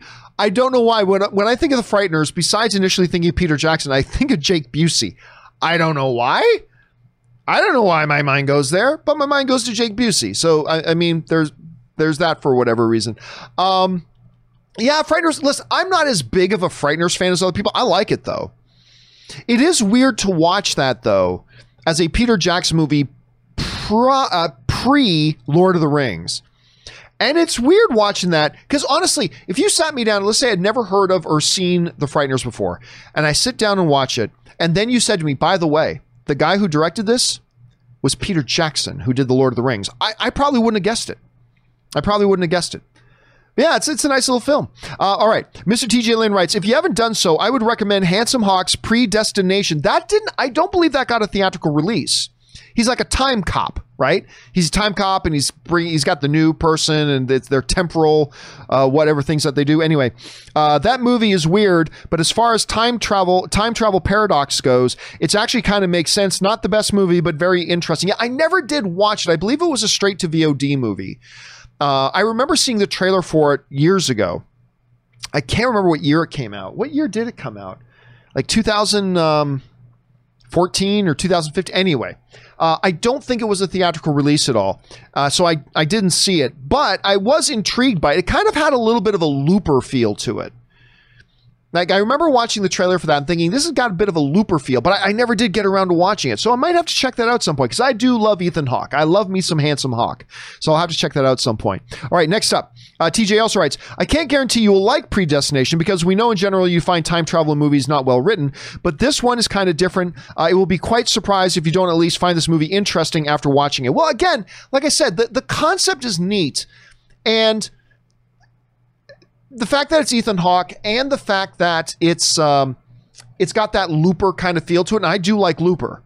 I like Looper a lot. I might find it interesting. I could. If I get a chance, I will check it out. Thanks for the recommendation, dude. Joshua Richard writes, "Hey, John, Arrow is my favorite show, and I know you have mixed feelings about the show. I would rank the seasons from worst to best, 4, 6, 7, 3, 5, 8, 2, 1. How would you rank the seasons? I'm not going to rank the seasons because honestly, after season 3, it just becomes a blur. I did end up watching all of them, but I have no recollection of what happened in which season. I really don't, and I don't care. Arrow was at its best in seasons 1 and 2, particularly season 2. You've got season 1 is the best season. I actually found season 2 to be the best season. And season 3 started off really strong. And then they did the whole Captain Buckles thing. And then I checked out. So I would actually say season 2 is my favorite. Season 1 was my second favorite. And the first half of season 3 was next. And then everything else after that is just kind of a blur. Some of it's okay. Some of it's just awful. But I just found the writing really went to hell after the first 2.5 seasons. But it had its moments. It had its moments. Like getting later into Arrow, it did start to have its moments. But I couldn't possibly rank all the seasons because I just don't know what happened when. It just becomes a blur. All right, James L.H. writes, "Hey, John, about reboots, Last Starfighter is a good choice. I would also like a reboot of Big Trouble in Little China. I read rumors ages ago with Dwayne Johnson. No, that wasn't rumors. He spoke about it himself. He was on. He's no longer. But he was on to do a Big Trouble in Little China reboot. Also, a sequel I hope for was More Adventures with Mal and the Serenity Crew. Such a great series and film. Listen, Serenity... which of course was based on the Firefly TV series. Serenity was one of the best sci-fi movies in the surrounding years that it came out. I like the movie even more than the TV series. And the great thing about the movie was you didn't even have to know the TV series to watch it and appreciate it. You had deeper appreciation if you did know the TV series, obviously, but it was a great standalone movie. It was fabulous and still one of my favorites. If I'm not back in 10 minutes, you come rescue me. It's one of my favorites. And of course, it introduced me to Chiwetel Ejiofor, who I think is one of the greatest actors in the world right now. He was, of course, the operative in that. I love that movie. Unfortunately, just didn't do well at the box office. Nobody went to go see it. If I looked up, hold on a second, Serenity box office. Let's see what it did. Okay, that's the wrong Serenity. Here we go. Serenity made, it had a budget of $39 million, which is really cheap.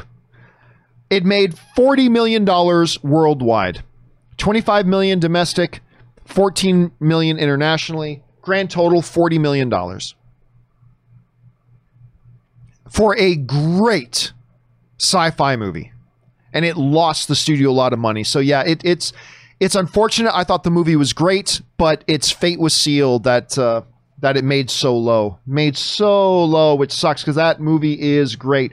If you get a chance, do watch it. It's like almost 15 years old. It's going to be 15 years old this year. Crazy. All right, next up, Joel writes, "Hey, John, I love the show and hope you are having a great day. I am having a great day, thank you. I'm reading Dexter's Final Cut, one of the books that inspired the series. There is an actor observing Dexter for a role by going to crime scenes, etc.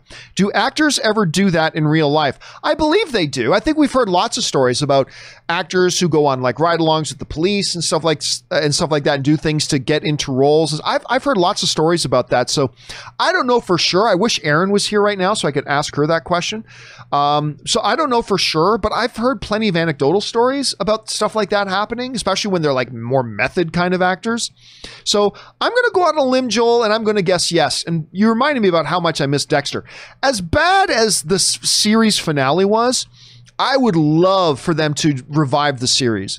I would love for them to do another series of Dexter saying it's now 8 years later, however long it's been since the finale, and this is what he's up to now. I would love it. Even though I hated the series finale, I would love for them to revisit Dexter. Love it. I hope they do it someday. They probably never will, but I hope they would. All right. Wakandan Forever writes, my biggest film fan regret. I was at a local comic convention and saw Ernie Hudson at a table. I was young and didn't pay much attention. Years later, I realized he was Winston in Ghostbusters. Is there a celebrity encounter that you regret missing out on? Well, the one I usually go to for missing out on, and I have nobody to blame but myself because I've had no less than 3 or 4 opportunities, is Weird Al Yankovic. I know that sounds weird. I know that sounds odd, but he is the only celebrity I have ever seen and been too scared and nervous to approach and say hello to. It's the only time. And I have been around him at no less than 3 or 4 different events, including one movie premiere where we came out of the movie premiere and then we were walking across the street to go to the after party. And we realized right in front of us was Weird Al. And we got on the escalator and Weird Al is standing on the step in front of me. And Anne, who has always been there whenever I've had a chance to meet Weird Al, but I'm always too scared. She's like, he's just poke him on the shoulder and say hello. I'm like, no, I can't. It's Weird Al. I'm too scared. And it's the only time ever. I mean, I have walked up and talked to Harrison Ford. I have walked up and I'm not nervous about that stuff. I don't care. But for whatever reason, every time I got paralyzed with fanboyism to go up and talk to Weird Al. And I have no explanation for that. But I've always been too starstruck to talk to Weird Al. So those are my regrets. All right. Rob Tari writes, I know we don't know the direction of the new Hercules remake, but I think Kurt Russell as Zeus and Jeff Goldblum as Hades would be interesting archetypes for the characters. Just a thought. Again, I generally don't get into the X actors and X role conversations because it is impossible. We don't know how those characters are being written. Those might be the worst castings in the world, for all we know. So I tend not to get them. All I ask for as a fan, Rob, is since I don't know what the script is, just tell me you're getting good actors. You know, to play those big female, male leads, just tell me you're getting good actors. That's all I care about. And so if they were to announce that Kurt Russell and Jeff Goldblum, both of whom are performers that I really enjoy, if they were to find out tomorrow that those guys are playing the roles, then I would just give the directors and the casting people the benefit of the doubt. It's like, okay, I know these are 2 good actors, so I'm good. You know, that's kind of my thing. So I'd be down for it. But again, hard to say when we don't know what the thing is. That's generally why I don't do the X actor and X role thing. All right, Wakanda Forever writes, quick movie theater tip. If you are alone and don't want to buy a giant popcorn and a gallon of soda, if you ask the staff for a snack or kids pack, they will let you buy one. Even as an adult, I never knew this. They will always have enough for kids. I know that you're right. And the reason, Wakanda Forever, I know that you're right, is because my wife always orders a kid's size. She always does. Now, of course, she's the size of a hobbit, but she always asks for kid size. I'm just kidding. She's not that short. She asks for kid size all the time. And they give it to her. And even that's when she's with me. So even when she's alone, they let her have that. So I don't know if there's a rule. Maybe some theaters do. I'm just saying, I'm not aware for sure if there is a rule that says as an adult, you can't get a kid size pack. I'm not sure such a rule exists. Maybe it does in some places, and it doesn't in others. I'm not sure, but I know you were 100% right about that because I've seen my wife do it. So yeah, there's that. All right. Wakanda Forever writes, hey, John, I could really use this right now. Could I please get a quick Wakanda Forever salute from you? No, I'm not going to do anything physical. No. Thanks, P.S. Film fan community, hang in there. We'll get through this. We will all be in theaters together soon. I can almost smell the popcorn now. Dude, I'll tell you what. I took a walk the other day. And, you know, the AMC, second busiest movie theater in the country, the AMC Burbank 16, 12-minute walk up the street from me. And Ann and I went for a walk, and we went down there, and it's like standing in front of the AMC Burbank 16. I just remember. Actually, let me see if I can pull up the picture. I'm not sure I've still got it here. Hold on a second. Let me see if I've got it. La la la la la la la. Oh, there it is. Okay. So Ann and I went down and walked down. This is just the other day, and stood in front of the AMC Burbank 16. And as we're there, I remember saying to Anne specifically, I can almost smell the popcorn. Now, there was nobody inside. There was nobody inside cooking popcorn. It's not like it was it was more of a Pavlovian thing more than a dissonant resonance thing, where it's like, oh, I actually in the back of my mind I can smell it, because there is actual no, there was nobody inside. But I remember being just standing there at the theater. It's like I can almost hear the chatter of people. I can almost smell the popcorn, and just standing there in front of that movie theater. Standing there in front of that movie theater, thinking to myself, like, I could kind of feel that anticipation I always get when I go down to the when I go to the theater and I'm getting ready to go into the movie. There's this anticipation I get, and as we were just standing there, and took a shot, as we were just standing there, just thinking. Yeah, I could smell the popcorn. I'm with you on that. I could smell the popcorn. I could hear the buzz. I could feel that excitement of wanting to go in and watch a movie. It was there. And so hopefully you're right, Wakandan. Hopefully you're right that sooner rather than later, in a safe way, we'll be back in the movie theaters together and enjoying that all as a film fan community. All right. Star Wars Rocks writes, "Hey, John, I was talking about the Flash TV show in my question yesterday. I don't know what I can't remember what the question was yesterday. Sorry, that was like 80 questions ago, so I can't remember. So listen, guys, remember, if you're going to send in something and you're referencing a previous thing you sent in, make sure you let me know what it is you're referencing. So, because now I feel bad because I'm not quite sure what it is we're talking about at this point. Sorry about that, Star Wars Rocks, but maybe it'll come to me later. Maybe it'll come to me later now that you mentioned that. Maybe that'll come to me later. All right, thanks for that, dude. And thanks for trying to clarify something that clearly I might have missed out on before. So I appreciate that. All right, Colby Harris writes, I'm introducing my fiance to 40-Year-Old Virgin Tonight, my all-time #1 favorite comedy. She's never seen it, and I can't wait to see her react to it. Should I get the regular or unrated version to show her? I like both, but 99% of the time I say, just go with the theatrical version. That's just the best way to go. The theatrical version is plenty great.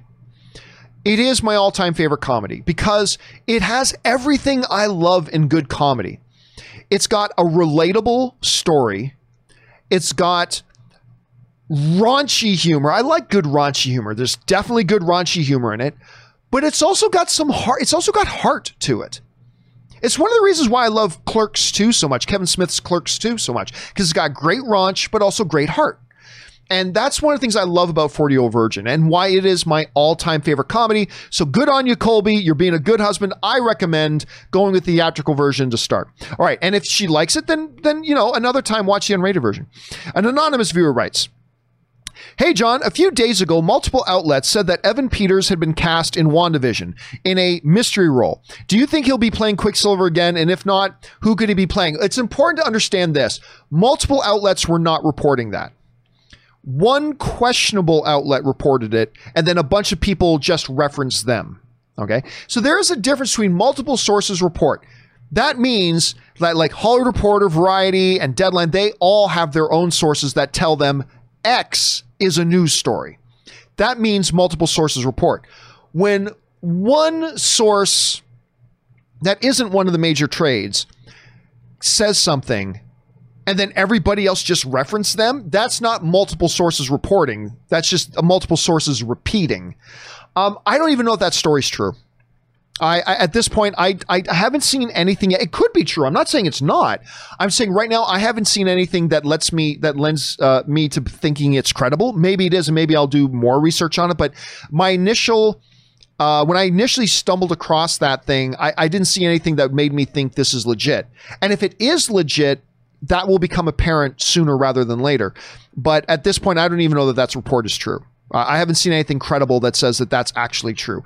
It may be, and if it is, we will find out soon enough. So let's hold on and wait for a minute. All right, Stubble McShave writes, New Mutants is about a bunch of kids with superpowers. The sequel is about the same characters, but they are all middle-aged parents now raising teenagers. It kind of becomes like The Incredibles, doesn't it? I mean, we joke a lot about it. About how, hey man, when they finally have the premiere of New Mutants, they're going to be all these kids are going to be senior citizens now. But the reality is, I saw somebody, I don't know if you guys saw this picture too. Somebody put up an image the other day of the cast from New Mutants together behind the scenes, and then a picture of all those cast today, and oh my God, they look different. They look so different today because they were at that age, at least a bunch of them were. They're at that age when they shot New Mutants that a lot changes in 3, 4, 5 years. A lot, because remember that trailer came out 3 years ago, but they probably shot it 4.5 years ago.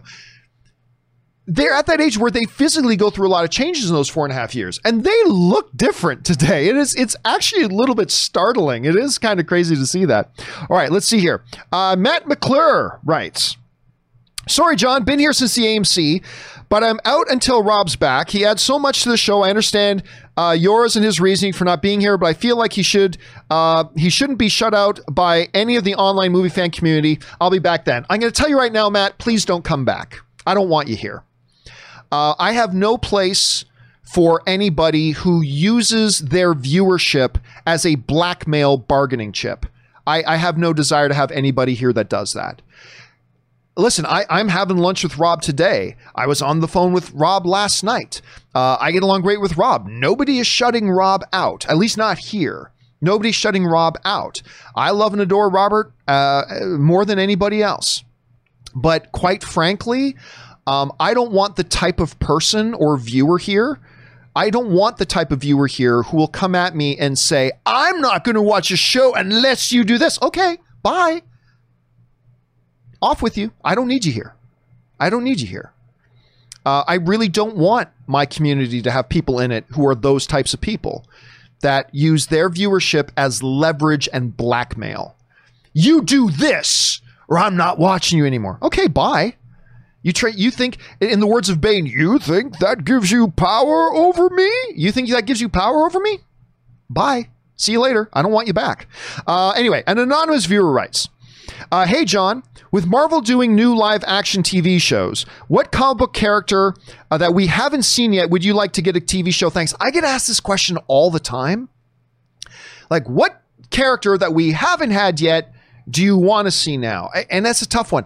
Now, the one I go back to, even though this is cheating a little bit because we have seen this character in a movie before, but it's never been anything more than a quick cameo. The one I would really be interested to see, because when you go into the backstory of this character, I think it's fascinating what you could do with them, and that's Bishop. Now, they used a Bishop type in the just canceled X-Men adjacent series. What was the name of it again? That was just on Fox. I really liked it. Damn it, I can't remember the name of the show. But anyway, I like the show, and they had a Bishop type character in it.